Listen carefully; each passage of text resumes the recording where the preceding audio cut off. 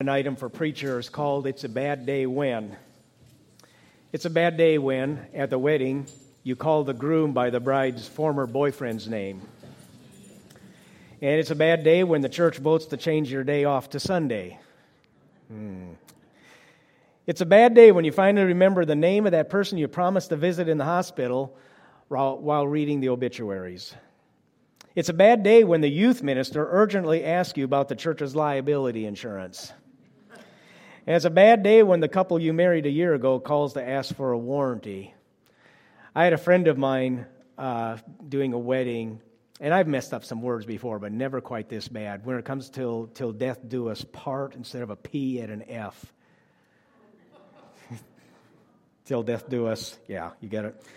Another friend was doing a graveside funeral, and it was muddy, and he actually slipped and fell into the hole.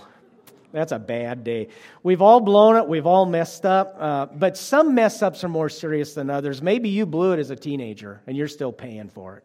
Maybe you blew it as a parent, and it's caused heartache. Maybe you messed up at work and did some permanent damage to your career. Maybe you messed up a relationship. You know, some mess-ups do a lot of damage. Well, Isaiah 40 is for we who have blown it sometime or other. The first 39 chapters of Isaiah speak to God's people before their destruction, warning them over and over that if they persist in the direction they're going, there's going to be some consequences. The first 39 chapters show God's people blowing it. And God saying, you are messing up. Chapter 40 then, and the last 27 chapters mark a dramatic change, whereas Isaiah now speaks to Israel about 80 to 100 years down the road. Israel is now in exile, and they've been deported to Babylon, and they're paying the price for messing up. As Isaiah speaks to Israel in this last half of the book, he speaks to an Israel that has seen their homeland overrun.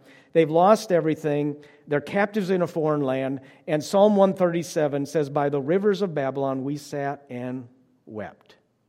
It's a time of grief and loss. So Isaiah 40 is a message for those living in exile, those who've blown it and maybe sense the abandonment of God. Now, the exile for Israel had significant physical and socioeconomic and a psychological impact. Families were separated, loved ones were lost, Palestine was impoverished and underoccupied, most of the people were taken off to Babylon.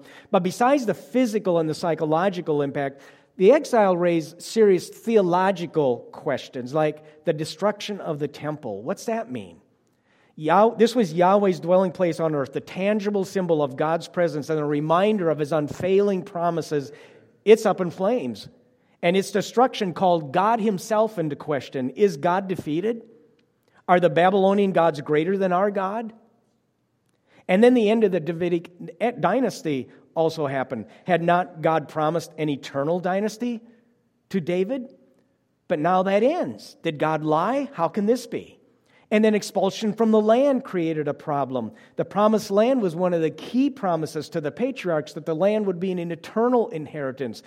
Did God not keep His promises? Was He too weak? Was He unfaithful? Doesn't He care anymore?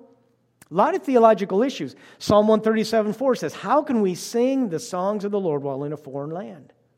How can we worship this God who's either too weak or He doesn't care? Their whole worldview was being challenged. And I suspect the same happens to us, maybe not to the same extent, but when we screw up and then we have to pay the price, we wonder if God has abandoned us and is He punishing us and have I blown out so bad that even God can't fix it? There's two fundamental questions that surface when we blow it. Number one, does God care? Have I messed things up so much that He's turned His back? These people in exile wonder, does this mean God is no longer with us? God had no obligation to deliver them. God could have abandoned Israel for good, and He would have been right in doing. And when we mess up things, God has no obligations to deliver us. But here's what He says in Isaiah 40, verse 1. Comfort. Comfort my people, says your God. Speak tenderly to Jerusalem and proclaim to her that her hard service has been completed, that her sin has been paid for. And from now on in Isaiah, comfort is the tone.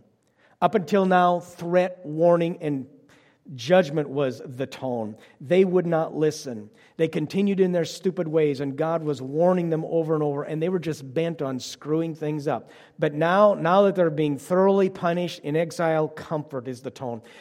Israel has lost everything. They're paying the price. And this is an affirmation in Isaiah 40 and the following chapters. God does care. He's not done with you yet. And notice he says, my people and your God. Relational pronouns. You are still my people. I am still your God. God has not abandoned you even after you've blown it. Second question when we blow it. Can God deliver? Can He do anything about this mess I've made? That's great that He cares, but can He change my circumstances?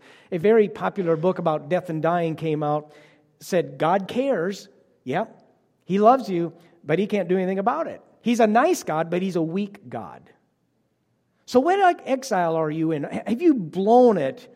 As a preacher, I get discouraged and down and depressed, and it's hard, and I feel inadequate times, and they feel like I'm in exile. And I know some of you think I only work 2 hours a week, and it's an easy job, cushy and all that. That is just not true. I drive by the funeral home, and I think of how easy it would be at a funeral director, and I mean, a customer in the funeral home just doesn't talk back. I think that would be great. Or I would love... a farmer, I think about farmers. They don't have to worry about hardly anything. They just plant, harvest, and go to Florida. I mean, what a life that is. They don't have the hardships I have. School teachers, easy hours, great kids to work with, supportive parents, summer off, and they go to any ball game they want to. They have a good life. And insurance salesmen, I won't even comment on that easy street. I mean, do any of you think the same way I do about other professions? It just looks greener over there. And I'm being facetious, of course, but all of us have some feelings of exile. Feelings that this is hard, or I'm blowing, maybe marital exile. You're just trapped. Or emotional exile.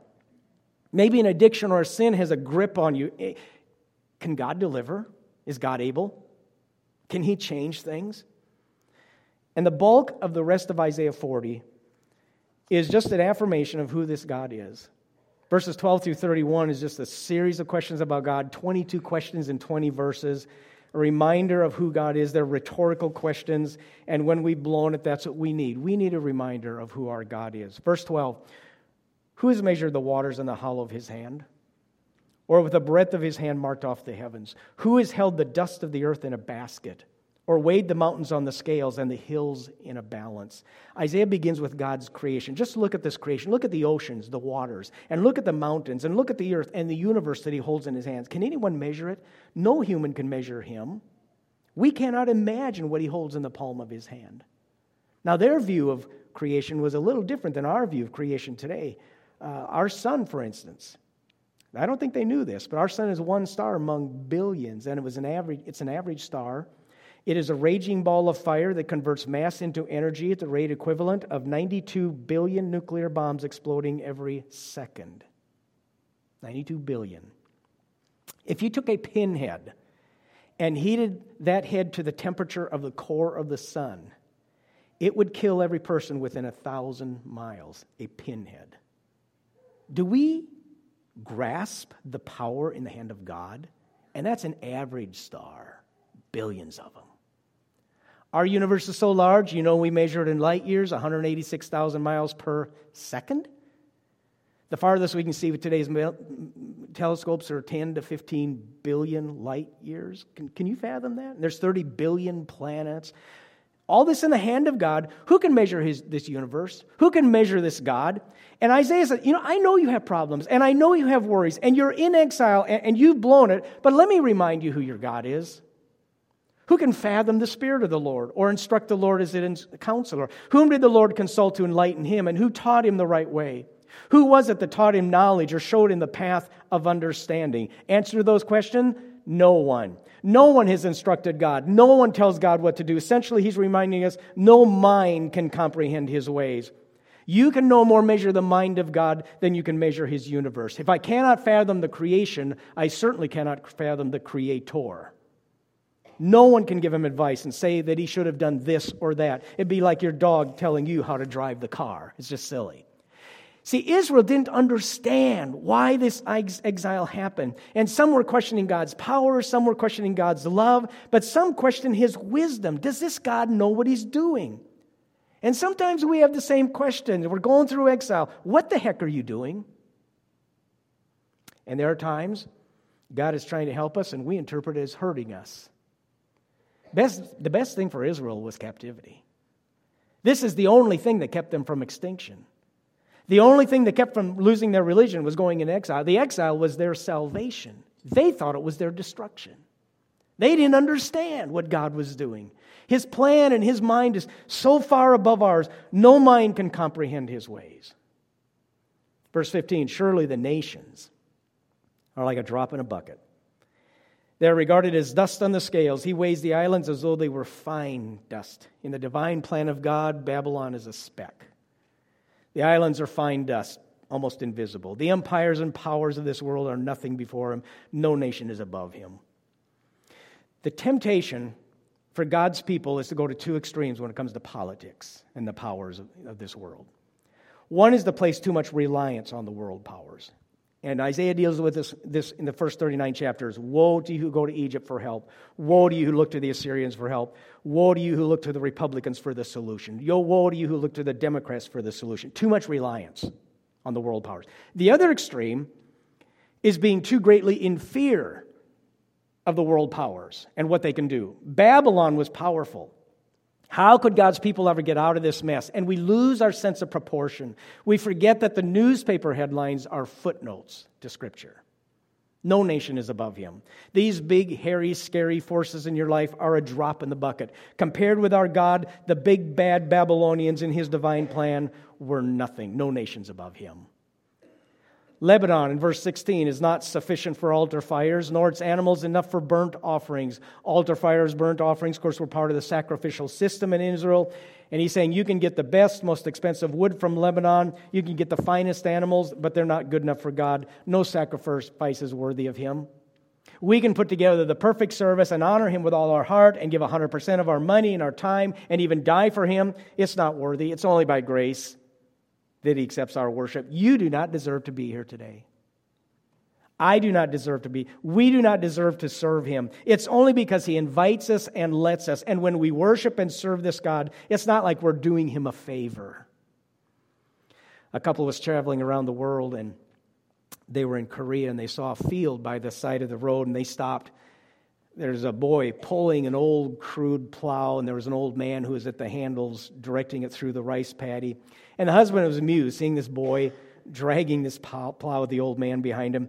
And the tour guide, he said to the tour guide, I suppose they're poor, obviously. And the tour guide said, yes, they are. And when the church was built a year ago, they were eager to give something to it, but they had no money. So they sold the only ox they had and gave their money to the church. And so this spring they're pulling the plow by themselves. It'd be like a farmer giving his only tractor. And the wife said, well, that was a real sacrifice. And the missionary said, they didn't call it that. They thought it was fortunate they had an ox to sell. And we struggle to get up on Sunday morning. Too cold today. Nothing we do is sacrifice. Nothing is worthy of Him. Now He accepts it and blesses it, but we're not doing Him any favors in our service to Him. With whom then will you compare God? To what image will you liken Him? As for an idol, a metalworker casts it, and a goldsmith overlays it with gold and fashions silver chains for it. A person too poor to present such an offering selects wood that will not rot. They look for a skilled worker to set up an idol that will not topple. Now, during the exile, they would see great processions honoring the Babylonian gods and giving these gods the credit for enabling Babylon to conquer the world. The mindset of the ancient world was the God who wins is the God who is superior. And it raised theological questions for Israel. How can Israel trust in a God who just lost the war? Why not worship these gods of Babylon and these idols? Why not give in to the Babylonian definition of reality? And so Isaiah reminds them these idols are made by humans. They're made out of created materials, showing that they are not real. They're silly superstition. And Yahweh is too great for these images. You can't take a tree or a rock and say, this is God. What he's saying is no image can capture Him. Now, there's two problems with idols. First of all, they reduce God. And second of all, the people that worship them become like that reduced God. A.W. Tozer said, no religion has ever been greater than its idea of God. We tend to resemble our God. If your God is a harsh legalist, you'll be a harsh legalist. If your God is a soft sentimentalist that would never hurt a flea, that's the kind of heart you have. We tend to shape God in our image. And the temptation is to reduce God into an image that we are comfortable with, a God that won't ask too much of me, and we strip him of anything we don't like and reduce him. Now, no one likes to be reduced. I got reduced once. I made an appointment with a family, and the mother told the little preschooler, the minister's coming. And the preschooler was all excited and started telling people, Dennis the Menace is coming. The toughest thing in the church is to let God, be who he is. And we all reduce him into our image. Verse 21, do you not know? Have you not heard? Has it not been told you from the beginning? Have you not understood since the earth was founded? He sits enthroned above the circle of the earth, and its people are like grasshoppers. He stretches out the heavens like a canopy and spreads them out like a tent to live in. He brings princes to naught and reduces the rulers of this world to nothing. No sooner are they planted, no sooner are they sown, no sooner do they take root in the ground than he blows on them, and they wither. And a whirlwind sweeps them away like chaff. The people are like grasshoppers. Princes and rulers are like chaff, blown away. They're here a moment, and then they're gone. They're just nothing compared to this God. No one can resist him. No one can stand before him. In the broad scope of history and what God is doing, these princes and rulers and kings are a blip on the screen. Do you not know? Have you not heard? You should know this. You're God's people. From God's vantage point, these people you fear are grasshoppers. Babylonian claims seemed as if they would endure forever. Babylon was so powerful. No one thought Yahweh could counter Babylon, and Babylon fell in one generation. Where's Alexander the Great today? Where's Napoleon? How long did Hitler dominate the world scene? 10 years? Chapter 50, he asks, was my arm too short to ransom you? Do I lack the strength to rescue you? Is God too weak to handle your exile? Isaiah 40 speaks to all of us. Isaiah wants to renew our vision of a God who, number one, who cares for us. He's on our side. And number two, he has the power to change any circumstance. To whom will you compare me? Or who is my equal, says the Holy One. Lift up your eyes and look to the heavens. Who created all these? He who brings out the starry host one by one and calls forth each of them by name. Because of his great power and mighty strength, not one of them missing. To whom will you compare him? The answer there would be no one. The stars were a major part of Babylonian worship, astrology. The stars were the heavenly forces and beings. And Isaiah is saying these gods in the sky that you fear were actually created by your God. No gods are above him. The main Babylonian gods were represented by the sun, moon, and the stars. Marduk was the sun god, and Isaiah asked, who created these? One of the games we play with little children is so big, and stretch the hands way up, so big. Now, when your spouse asks, how big do my hips look, you probably shouldn't say, so big, We teach our children to say that because we want them to realize they're growing. And we know that what they think of themselves matters. But a more important question that I want my kids to know, how big is your God? Not how big are you, how big is your God?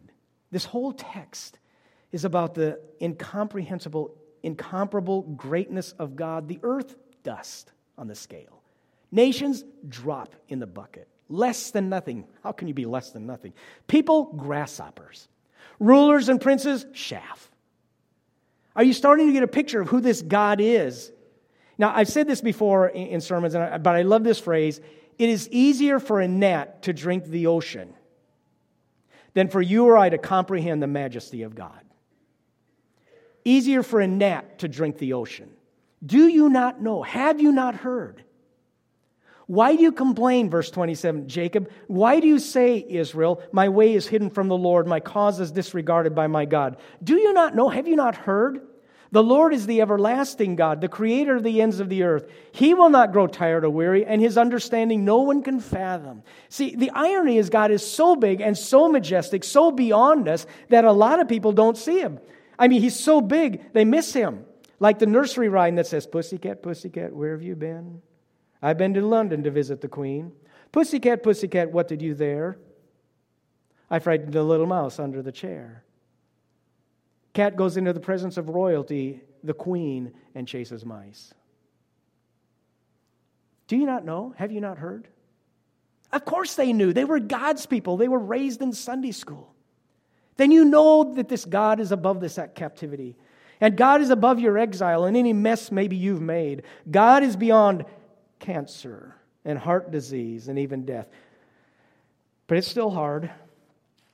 I still feel like I'm exiled and I get tired. So he says in verse 29, he gives strength to the weary and increases the power of the weak. Even youths grow tired and weary, and young men stumble and fall, but those who hope in the Lord will renew their strength. They will soar on wings like eagles. Heard that one before? They will run and not grow weary. They will walk and not be faint. Exile would take a lot out of them, and they were tired, but those who hope and wait on the Lord will renew their strength.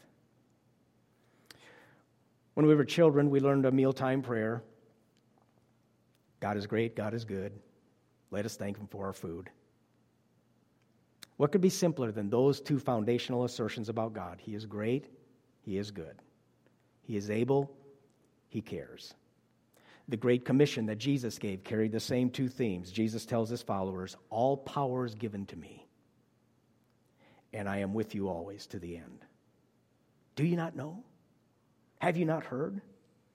He gives strength to the weary and increases the power of the weak. God, we are grateful that we worship You, a powerful and caring God. We are grateful that even in exile, sometimes even when we feel abandoned or we're tired, You are there. And we know You are still in control. We know You are still working. Grant us the strength and faith to trust You. It's in Jesus we pray. Amen.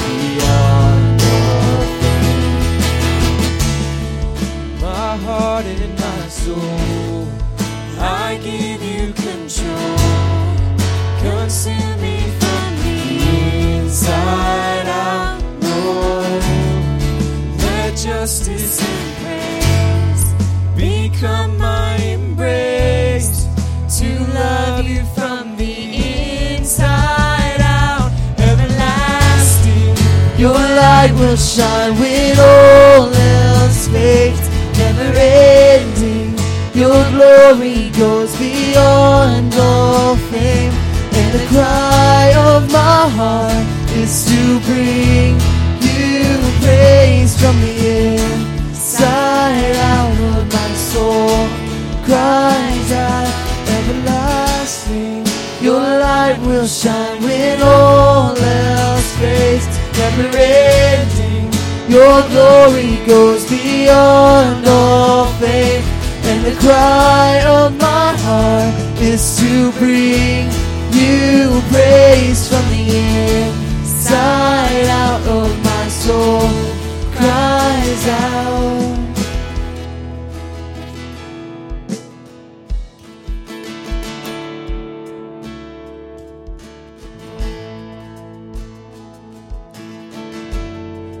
In my heart and my soul, I give You control. Consume me from the inside out, Lord. Let justice and praise become my embrace, to love me from the inside out.